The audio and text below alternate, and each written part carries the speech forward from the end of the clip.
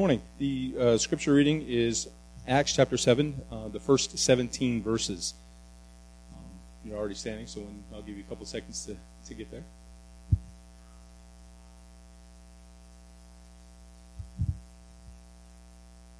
The high priest said, "Are these things so?" And he said, "Hear me, brethren and fathers. The God of glory appeared to our father Abraham when he was in Mesopotamia, before he lived in Haran, and said to him, 'Leave your country and your relatives and come into the land that I will show you.' Then he left the land of the Chaldeans and settled in Haran. From there, after his father died, God had him move to this country in which you are now living. But he gave him no inheritance in it, not even a foot of ground. And yet, even when he had no child, he promised that he would give it to him as a possession and to his descendants after him. But God spoke to this effect, that his descendants would be aliens in a foreign land, and that they would be enslaved and mistreated 400 years. And whatever nation to which they will be in bondage, I myself will judge, said God, and after that they will come out and serve me in this place.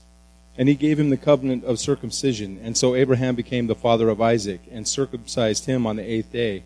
And Isaac became the father of Jacob, and Jacob of the 12 patriarchs. The patriarchs became jealous of Joseph and sold him into Egypt. Yet God was with him and rescued him from all his afflictions and granted him favor and wisdom in the sight of Pharaoh, king of Egypt. And he made him governor over Egypt and all his household. Now a famine came over all Egypt and Canaan, and great affliction with it, and our fathers could find no food. But when Jacob heard that there was grain in Egypt, he sent our fathers there the first time. On the second visit, Joseph made himself known to his brothers, and Joseph's family was disclosed to Pharaoh. Then Joseph sent word and invited Jacob, his father, and all his relatives to come to him, 75 persons in all. And Jacob went down to Egypt, and there he and our fathers died. From there they were removed to Shechem and laid in the tomb which Abraham had purchased for a sum of money from the sons of Hamor in Shechem. But at the time of the promise was approaching, which God had assured to Abraham, the people increased and multiplied in Egypt. Please be seated.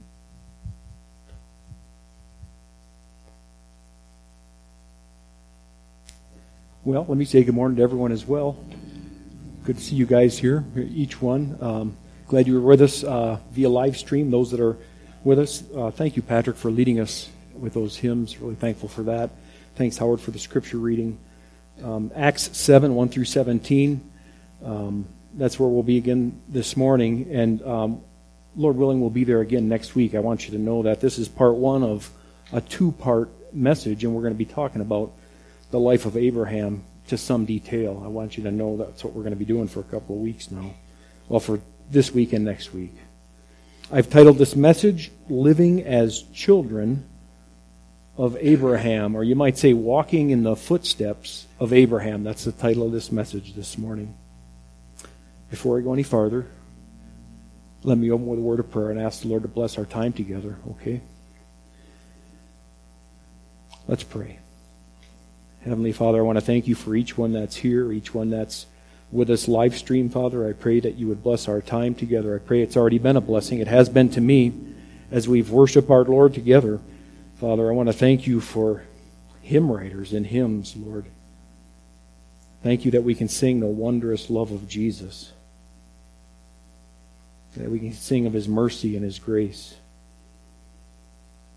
Father, we need you in this time. We need you to help us in so many ways, to remove distractions from us, to look into your word intently. Father, I pray that we've come to this moment in time wanting to hear from you.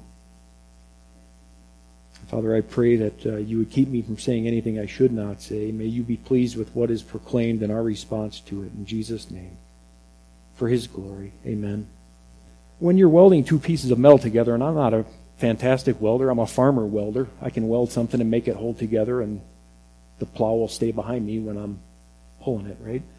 That's the kind of welder I am. But I learned through doing that kind of welding, if you don't have a good ground, you can't really weld anything very well. You need a good ground to weld things together. Sometimes I would attach two grounds to the same thing to make sure I had a good ground if you're doing like stick welding. Even with those wire feed welders, you need a good ground to weld things together. Christianity is grounded in history. it's not only grounded in history, it's grounded in the ancestry of a people, of a nation. The ancestry of Abraham and his descendants. The New Testament opens with these words in the Gospel of Matthew. A record of the genealogy of Jesus Christ, the son of David, the son of Abraham. That's how Matthew opens his gospel, and he goes on to lay out that genealogy and expound on this person of Christ, his life, his birth and his life and his ministry.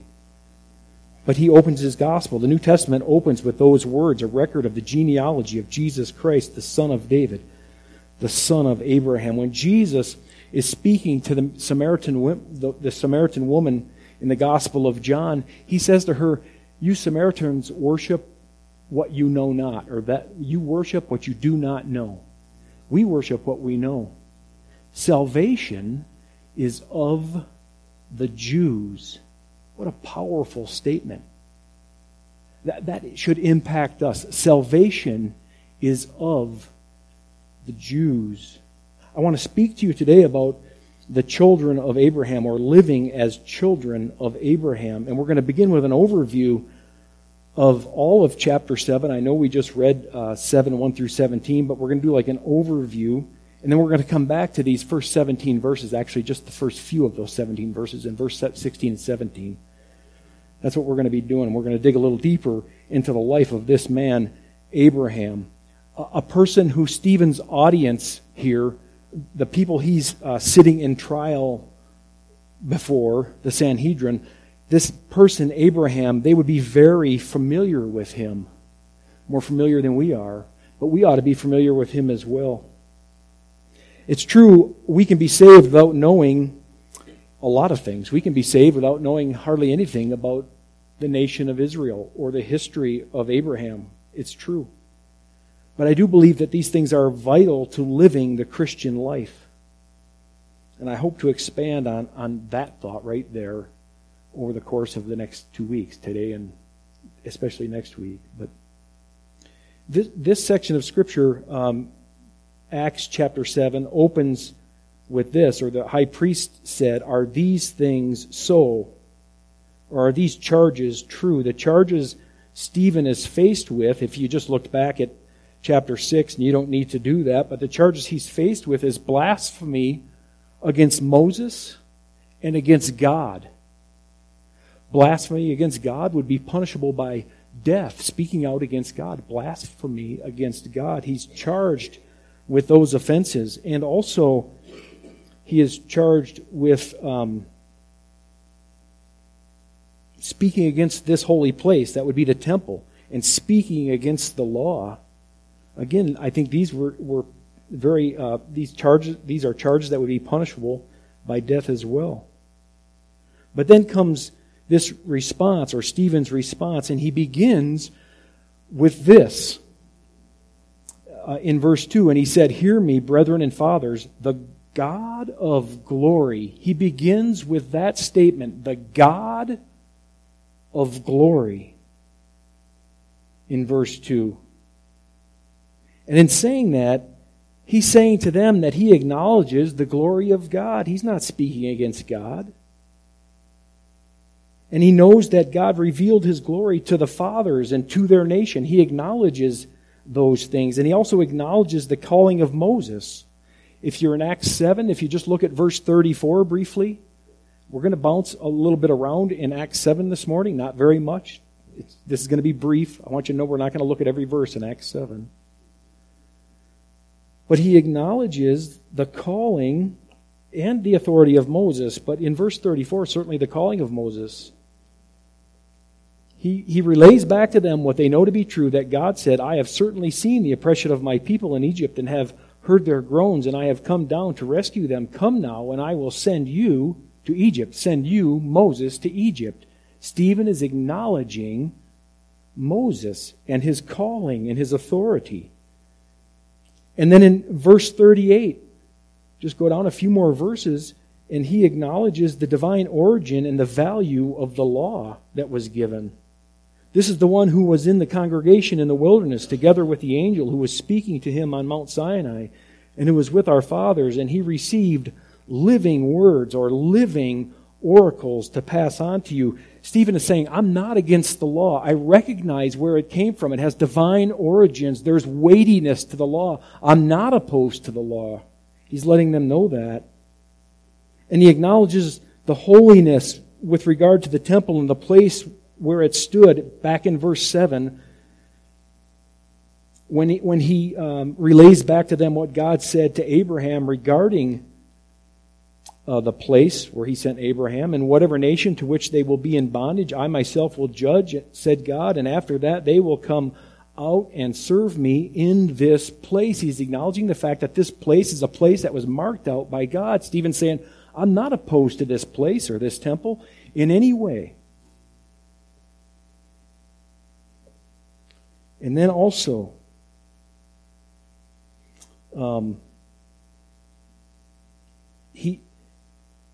he says to them, to go beyond that, what Stephen, he says all that about himself, but then to his accusers, he says to them that you're just like those rebellious ones that have been throughout our history.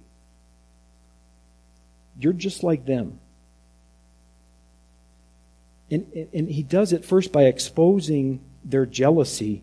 He may have done it even sooner than that with regard to Abraham, but I'm not sure about that. But certainly in verse 9 of chapter 7, he says, the patriarchs became jealous of Joseph and sold him into Egypt, yet God was with him. Do you know when they hear that? Do you know when you're sitting in a church setting and a pastor's preaching a message and there's been something in your life that you know just isn't quite right, and maybe it's jealousy, maybe it's pride, maybe it's envy, maybe it's lust, maybe it's something like that, and someone speaks to that, and it feels like the preacher's preaching to you. It feels like the preacher came in prepared to talk to just you one person.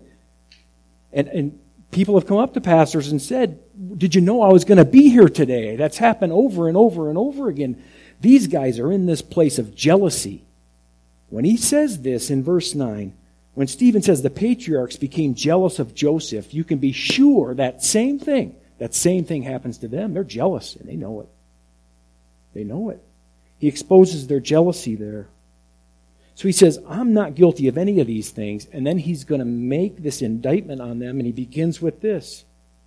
Their jealousy. And then they're just like their fathers who rejected Moses and his God-given authority. Look at verse 37 and 38.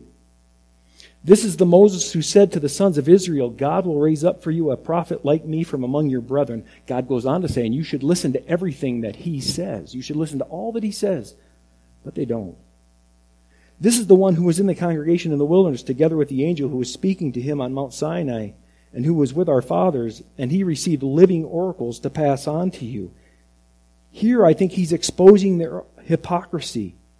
They were rejecting Moses and they were rejecting the Word of God because they rejected their Savior. And when Stephen says this to them, these guys that are listening to this message, many of them would have been present for the trial of Jesus. Would have known the things that Jesus said, would have heard Jesus say many of the things that he said. And one of the things Jesus said to the Jews, the leaders of the people, in John 5:46 and 47, he says, for if you believe Moses, you would believe me, for he wrote about me. But if you will not believe his writings, how will you believe my words? Stephen is exposing their hypocrisy. And that happens. That happens when the Word of God is proclaimed and someone is living in hypocrisy. It exposes that hypocrisy, and there's a feeling of, I am undone. I am exposed. These men are feeling that. I'm convinced of that. This isn't just words coming at them that they're ignoring. It's hitting them hard. It's hitting them hard before Stephen gets to this crescendo. You men who are stiff-necked and uncircumcised in heart and ears, you're always resisting the Holy Spirit. Before Stephen ever even gets there, the conviction's coming. And then he builds on that because they were the ones. He also builds on it in this way. They were the ones who were against the holiness of the temple and despised the land. Verse 39. Our fathers were unwilling to be obedient to him, but repudiated him, and in their hearts turned back to Egypt. In their hearts, they turned back to Egypt. He's exposing their heart condition. That's why he says, you're uncircumcised in heart and ears.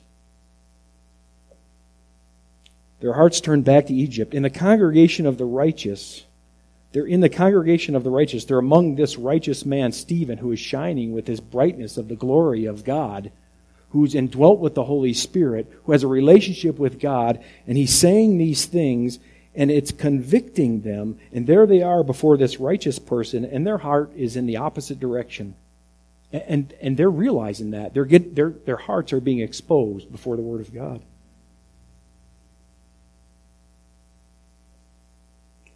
And they're like those ones who turned their back on God, verse 40 and 41, saying to Aaron, make for us gods who will go before us. For this Moses who led us out of the land of Egypt, we do not know what happened to him. At that time they made a calf and brought a sacrifice to the idol and were rejoicing in the works of their hands. Do you know, I think that these people made an idol out of Scripture. Scripture is the very Word of God, but they turned it into an idol. The temple was the special dwelling place of God, but they turned that temple into an idol. Just like they turned the serpent that Moses held up in the wilderness, they turned that into an idol. Jesus said to them, you search the Scriptures because you think that in them you have eternal life. These are the Scriptures that testify of me.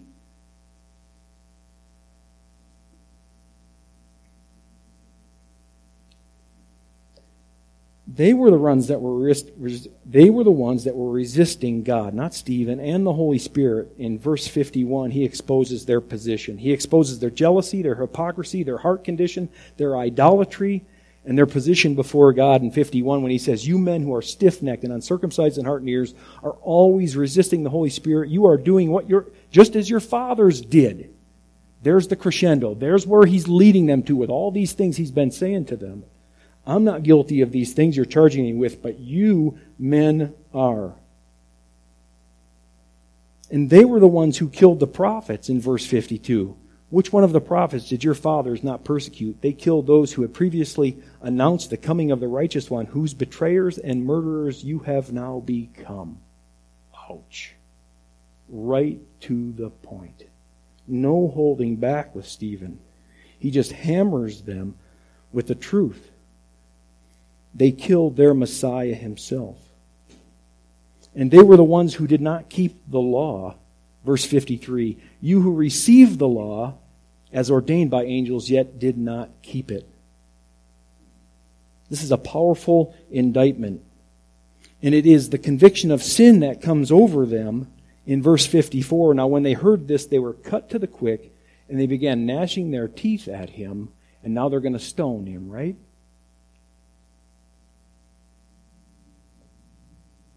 This conviction of sin has come on them. And it began when Stephen began with, the God of glory appeared to our father Abraham when he was in Mesopotamia before he lived in Haran. There's Stephen with this glow on his face, proclaiming that truth. The God of glory appeared to our father Abraham. And they are reminded of Abraham's legacy, which is a legacy of faith. And faith working itself out through practical obedience. And this brings to light their own legacy, which isn't a pretty picture. And I think it cuts even deeper than that. Because they are reminded of Abraham's relationship with God. And that's the focus of our message today. Living as children of Abraham. One of the focuses of our message today is Abraham's relationship with God. I'm taking that focus in part from Galatians 3:7, which is our highlight verse today. And it talks about something that we as believers are to understand. Galatians 3:7, when Paul writes to the Galatians, he says that we as believers are to understand something. And he says this, understand then that those who believe are children of Abraham. Not physical, but spiritual children of Abraham. So the question comes to mind, what does that mean? What would it mean to us to be living as children of Abraham?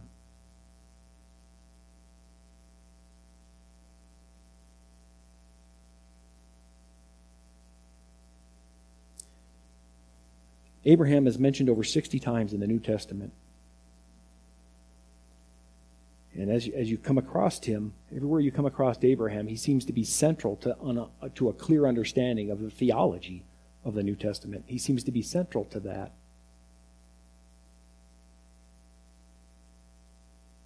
What does it mean to be living as children of Abraham? Well, this is the first point. There are 2 points to today's message. The second point we'll conclude next week, but the first point is where we're going to spend most of our time this morning. The children of Abraham, like Abraham, enjoy a personal relationship with the God of glory. Why does this cut these men? Why does this message cut these men so deep? They don't have that relationship, and they know it. All those other things too, but it starts right there. They don't have what Abraham had. They don't have what Stephen has. They can't cope with his wisdom and the spirit with which he spoke. And they know it.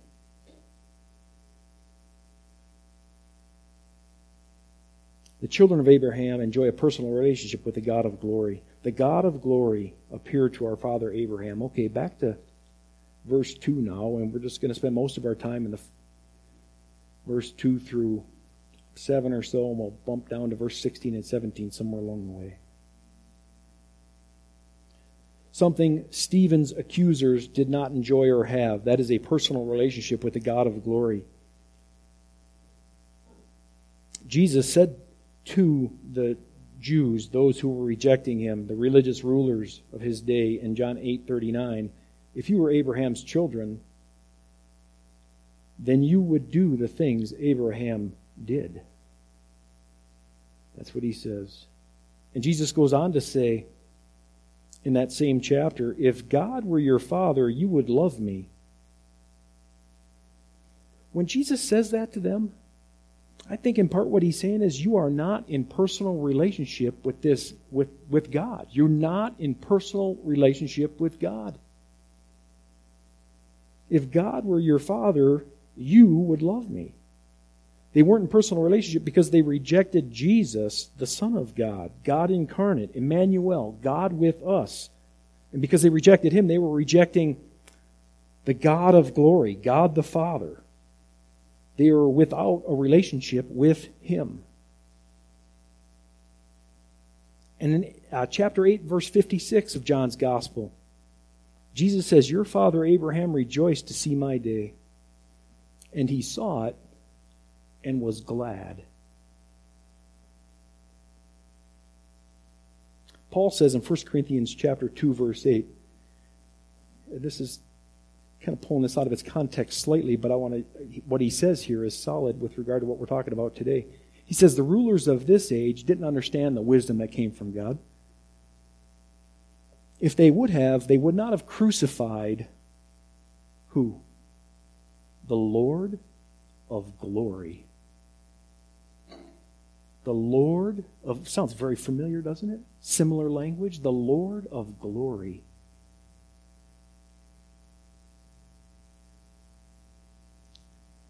As you read in John chapter 8, I'd encourage you to do that this afternoon if you got some free time. It becomes very clear that Jesus is making the point that physical descendants are not necessarily spiritual children of Abraham. But children of Abraham, just like Abraham, enjoy a personal relationship with this God of glory.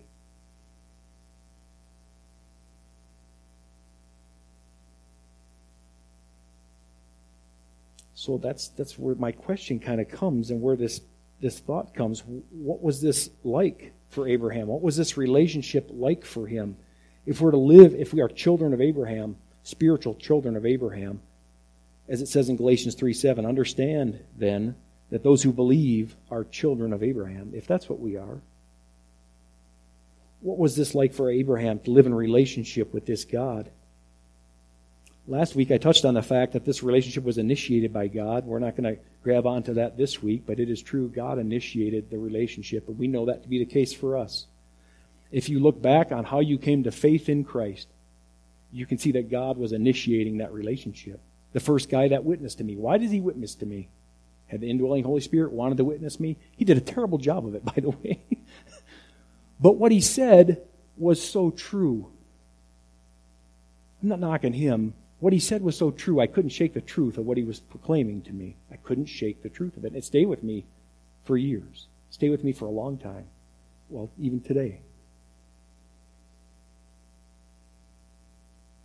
His approach was kind of different. That's why it wasn't a very good job. It was a different approach. But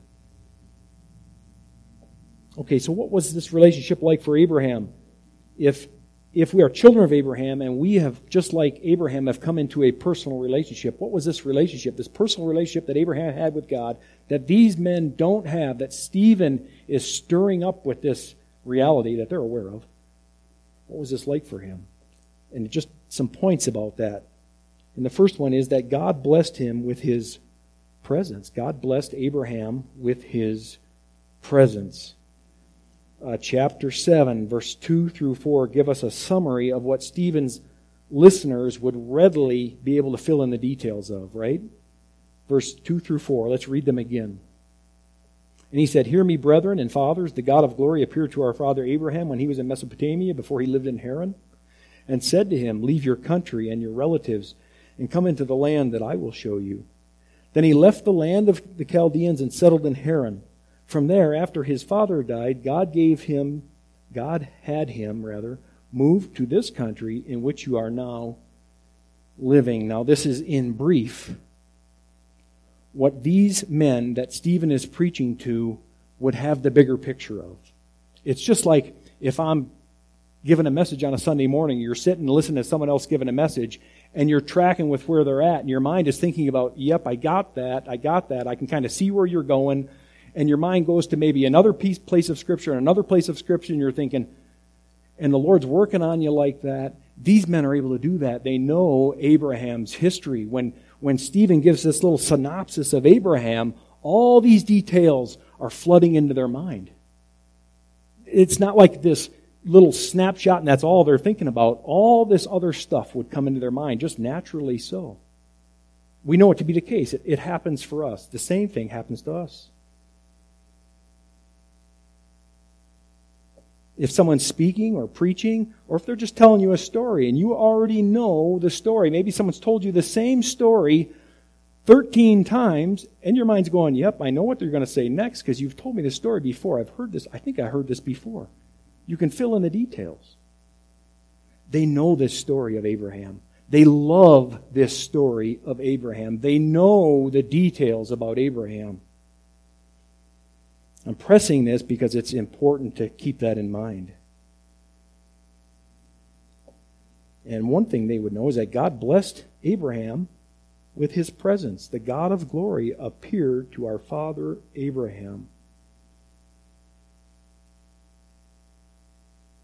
They would have the details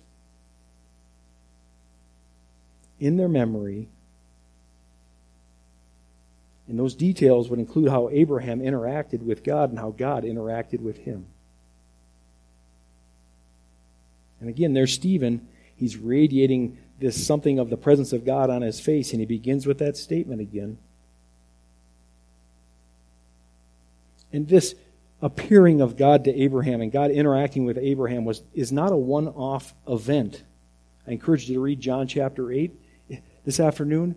You may want to start in Genesis chapter 12 and read through chapter 22 or something and just see how God was involved in Abraham's life. And Abraham had this relationship with God. It wasn't this one-off event.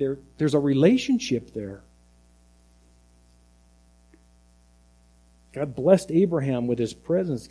Abraham was aware that God was present with him. It was an active, vibrant, day-to-day relationship between God and Abraham. So the first thing with regard to this relationship that Abraham had, and we, if we're going to live as children of Abraham, we ought to have, is this sense of God's presence with us day to day. And it's what Stephen's audience, the Sanhedrin, those men there, did not have.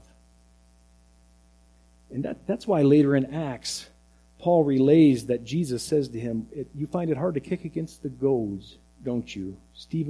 Paul relays that that's something Jesus said to him. He had been kicking against the goads. Paul's there, who's at this time Saul, he's listening to these words. He knows Stephen has something he doesn't have. And it's this presence of God with him and this day-to-day, vibrant, real relationship. Something else. If we're living as children of Abraham, I want to talk about this. We know that God also spoke to Abraham. It says it there in verse 2. The God of glory appeared to our father Abraham. There he appeared to him while he was in Mesopotamia, before he lived in Haran, and said to him, he spoke to him, leave your country and your relatives and come into this land that I will show you. God spoke to Abraham while he was in Mesopotamia. Abraham is called out of a pagan country. This culture in Mesopotamia, you can look some of that up, it was a big deal. It was a civilized culture. Quotes. While he was living in this land of idolatry, that's where God calls him from. It was a land of idolatry. We know that from the book of Joshua. Stephen briefly touches on Joshua in verse 45 of chapter 7. And having received it in their turn, our fathers brought it in with Joshua, that is the tabernacle that was in the wilderness, upon dispossessing the nations whom God had drove out before our fathers until the time of David. Stephen touches on Joshua, and Ron taught Sunday school for a little while on Joshua. I forget how many weeks we had. That was a wonderful time.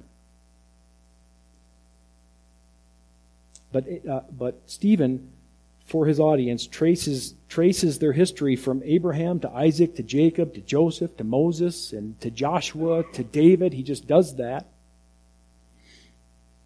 And they would be familiar with Joshua and the things that Joshua had said. In Joshua chapter 24,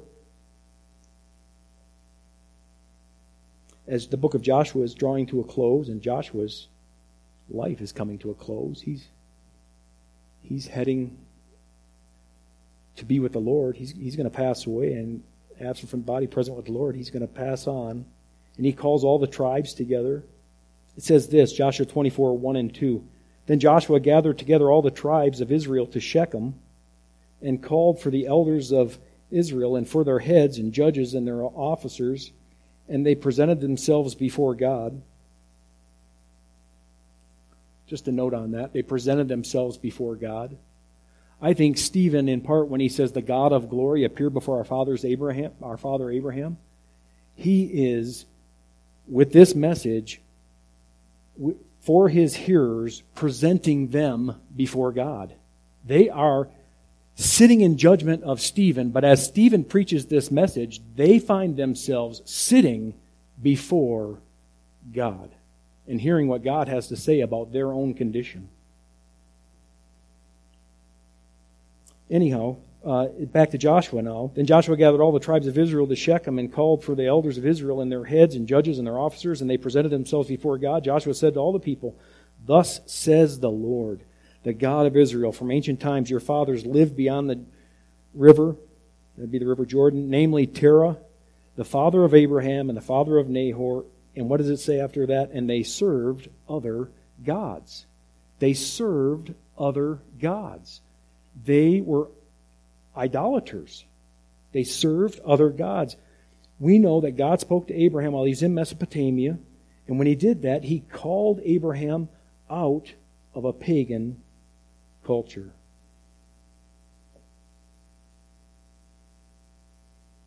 You say, well, God doesn't speak to me today, but he does. He speaks to us through his word. He speaks to us through his word. He can use the Old Testament to do that. He can use the history of Israel to do that. He can use Abraham's life to do that.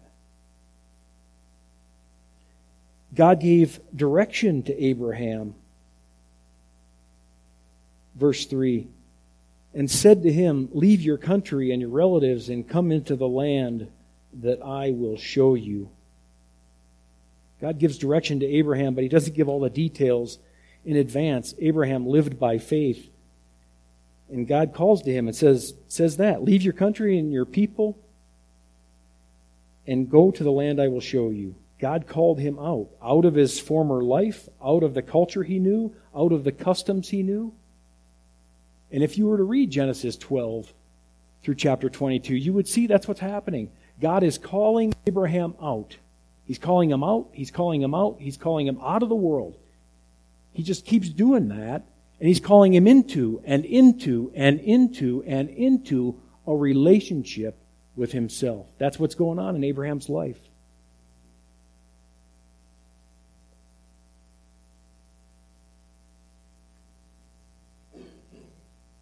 He says, go into the land I will show you. I will show you.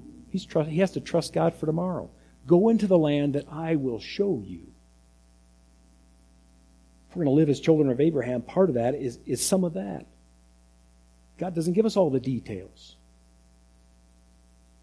We've got to walk by faith. He calls us out, and he calls us out, and he calls us out. He calls us out of the world, out of the world, out of the world, the customs of the world, the things of the world. And he calls us into himself, into Christ, into Christ-likeness, into the body of Christ. That's what he does.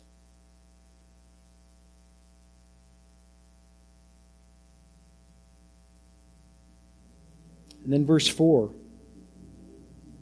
the NIV has it, so he left. Or the NAS, then he left. God says, go and I will show you. So he left. Abraham steps out in faith and he steps toward God. And I got to thinking about that, and I thought about this. Imagine when you're getting ready to go on vacation and you got your car packed and you got your things together, and maybe you're going to be on like a 10-day long vacation. You're going to go to some place, go see some relatives, spend some time there. You know that feeling you get? First stepping out your door? First step getting into your car? The first couple miles down the road? As you're first pulling out of town? You know, Abraham's a person. He's going to feel all that. God says, go. So he left. But when he left, there was that. He had to take the step forward. And imagine the excitement that would be there. The mystery, the unknown nature of things.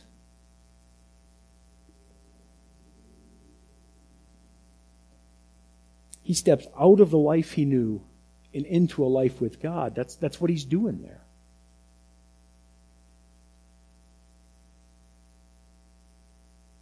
Imagine if God turned everything upside down in your world and said, I want you to go here. And you had to step out of everything you knew and into this life that God had out in front of you. But you didn't know the details. That first step would be a big one, wouldn't it? That first step is a big one. And God just shows himself faithful. In verse 4, the second part of that tells us he has to step out again because he spent some time in Haran. Maybe his father got ill. We don't know the details, but he doesn't leave Haran until his father dies. He goes as far up toward where he has to go. He goes kind of northwest, I guess it is, and ends up in Haran. They stay there till his father dies. And then he sets out again. Another step of faith. From there, after his father died, God had him move to this country in which you are now living.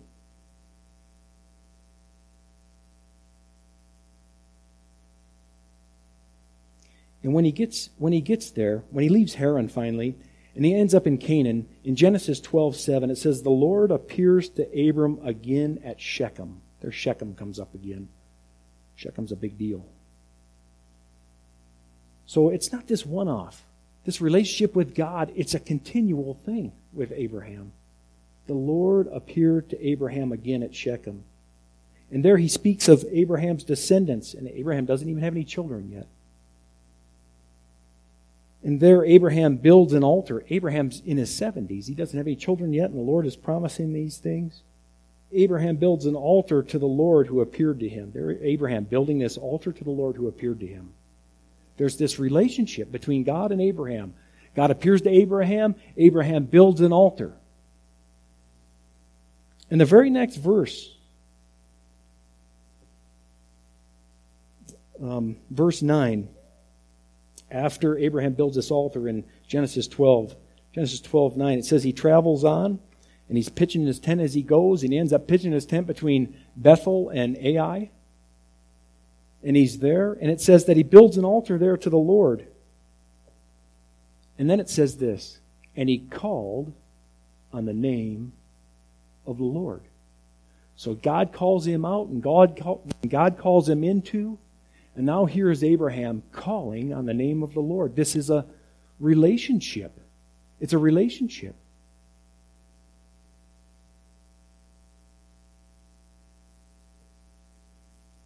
God called to Abraham, and Abraham called on the name of the Lord. There is communication.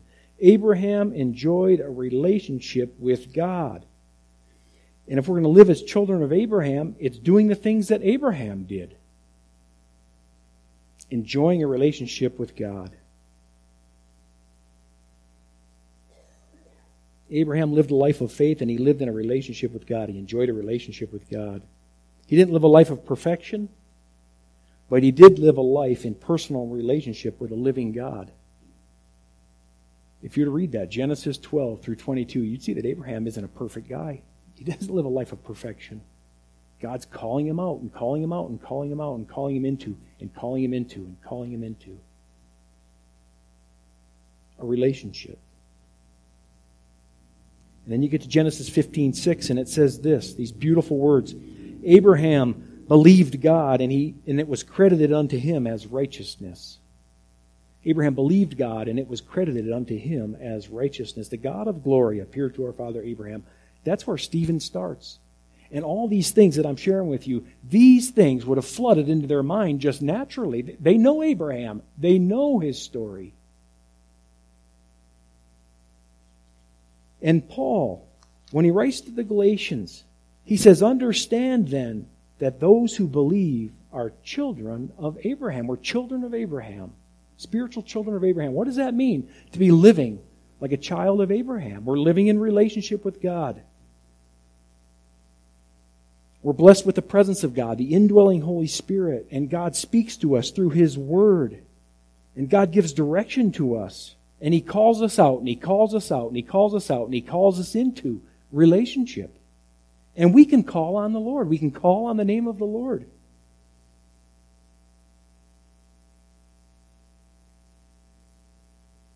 And here, this is a big one here.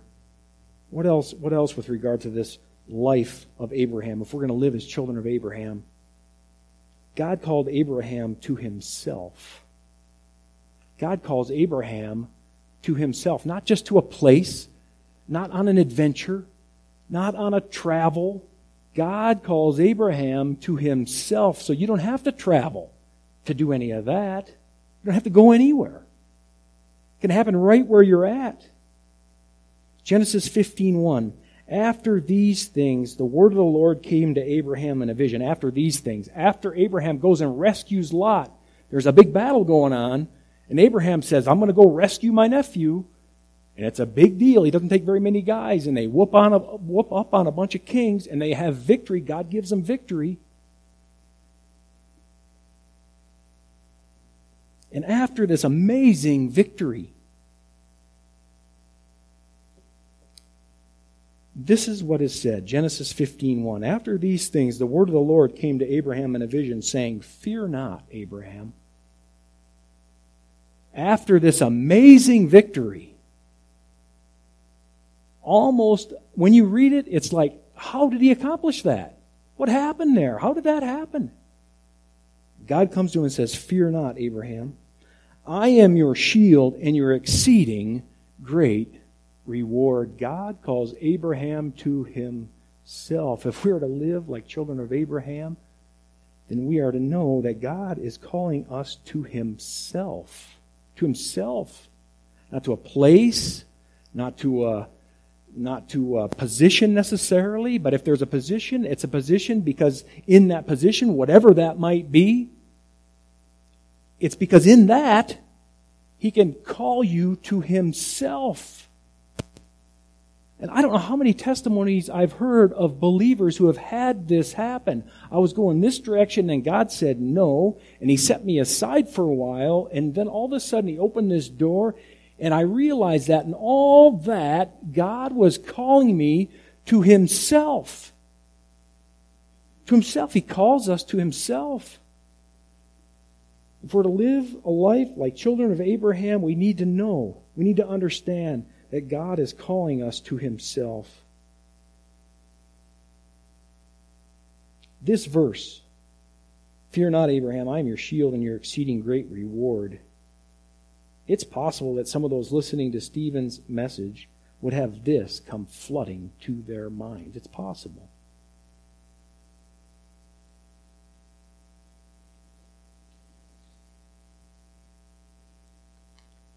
Stephen, through the Holy Spirit, places them and their own hearts before the glory of God. And he's making this case to their own conscience, or the Holy Spirit is making this case to their conscience, and it is pounding on them. It is pricking them. It is sharp. It is cutting. The Word of God is living and active, sharper than any two-edged sword, able to divide to the very soul, dividing soul and spirit, joints and marrow. They are being cut. The Spirit of God is speaking to them. Again, just put yourself in the scene. Here are the charges, and there's Stephen's appearance, and then he just opens up about the father of their nation and his personal encounters or his personal relationship with God, floods into their mind. But we are to be living as children of Abraham. Children of Abraham, enjoying a personal relationship with the God of glory by grace through faith in the Lord of glory. We are to be doing that. Paul says to the Galatians in Galatians 3:7, understand then that those who believe are children.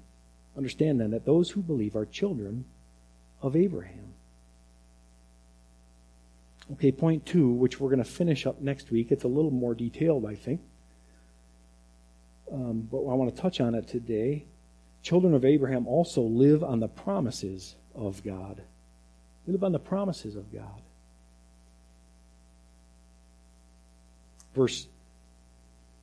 The second part of verse 3 and through verse 5 and verse 17. Or maybe all of verse 3. And said to him, leave your country and your relatives and come into the land that I will show you. Then he left the land of the Chaldeans and settled in Haran. From there, after his father died, God had him move to this country in which you are now living, but he gave him no inheritance in it, not even a foot of ground. And yet, even when he had no child, he promised that he would give it to him as a possession and to his descendants after him.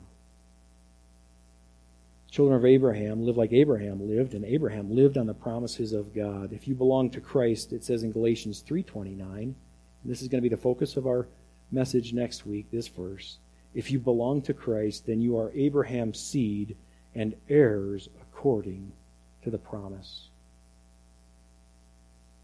And God says to him, and go into the land that I will show you. And then again, the next word is, so then he left. And the writer of Hebrews sums that up. When God says, go into the land I will show you, and the next thing that happens is Abram just goes. The writer of Hebrews says it this way in Hebrews 11:8. By faith, Abraham, when called to go to a place he would later receive as an inheritance, obeyed and went, even though he did not know where he was going. Abraham lived on the promises of God. And Abraham lived as a pilgrim. He was an immigrant, leaving his country of origin, and he was an immigrant living in a foreign country. And because he lived like that, by faith in God and on the promises of God, it says something about how he viewed his time here on earth.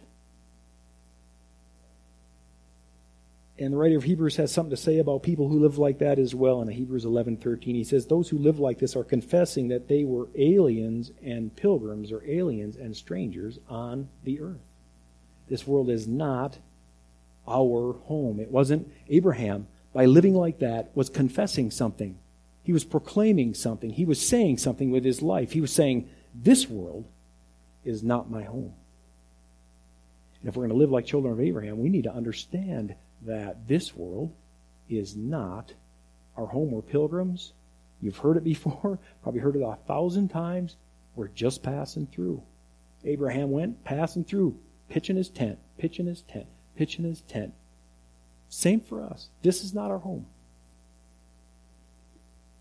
It can feel awfully homey at times, but ultimately, this is not our home.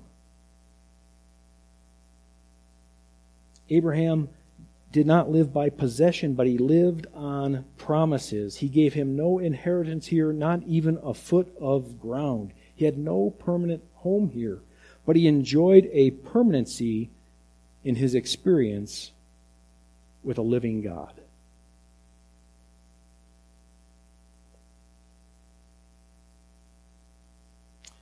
We'll close with verse 16 and 17 and a few words about them before we're done.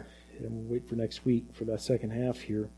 Verse 16 and 17, from there they were removed to Shechem and laid in a tomb which Abraham had purchased for a sum of money from the sons of Hamor in Shechem. But as the time of the promise was approaching, which God had assured to Abraham, the people increased and multiplied in Egypt. The promise was coming close. The time of the promise was coming close. It says in Shechem, seems Shechem is an important place throughout their history.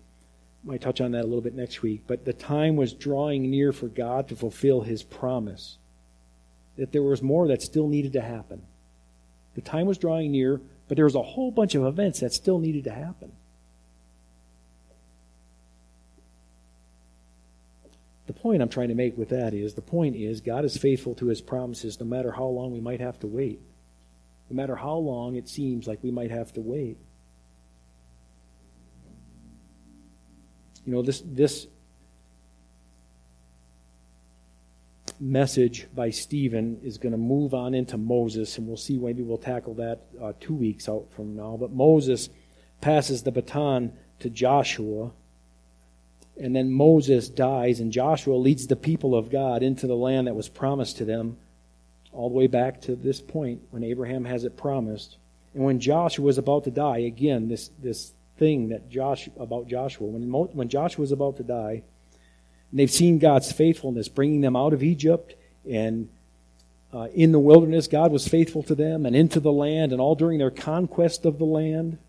In Joshua 23:14 it says this, and you know in all your hearts and in all your souls that not one word of all the good words which the Lord your God spoke concerning you has failed. All have been fulfilled for you. Not one of them has failed. God made promises to Abraham.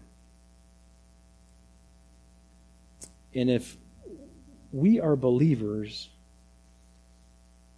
then we are to understand that those who believe are children of Abraham.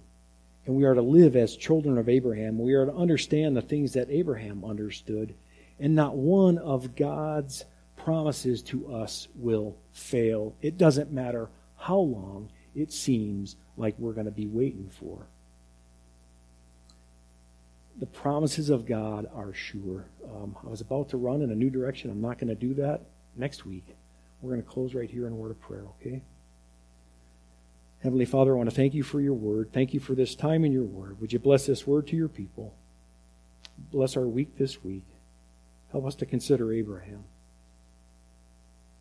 the kind of man he was. If we're to be children of Abraham, if we're to live as children of Abraham, if that's what we are, Lord, help us to have a better understanding of what that means. In Jesus' name, amen.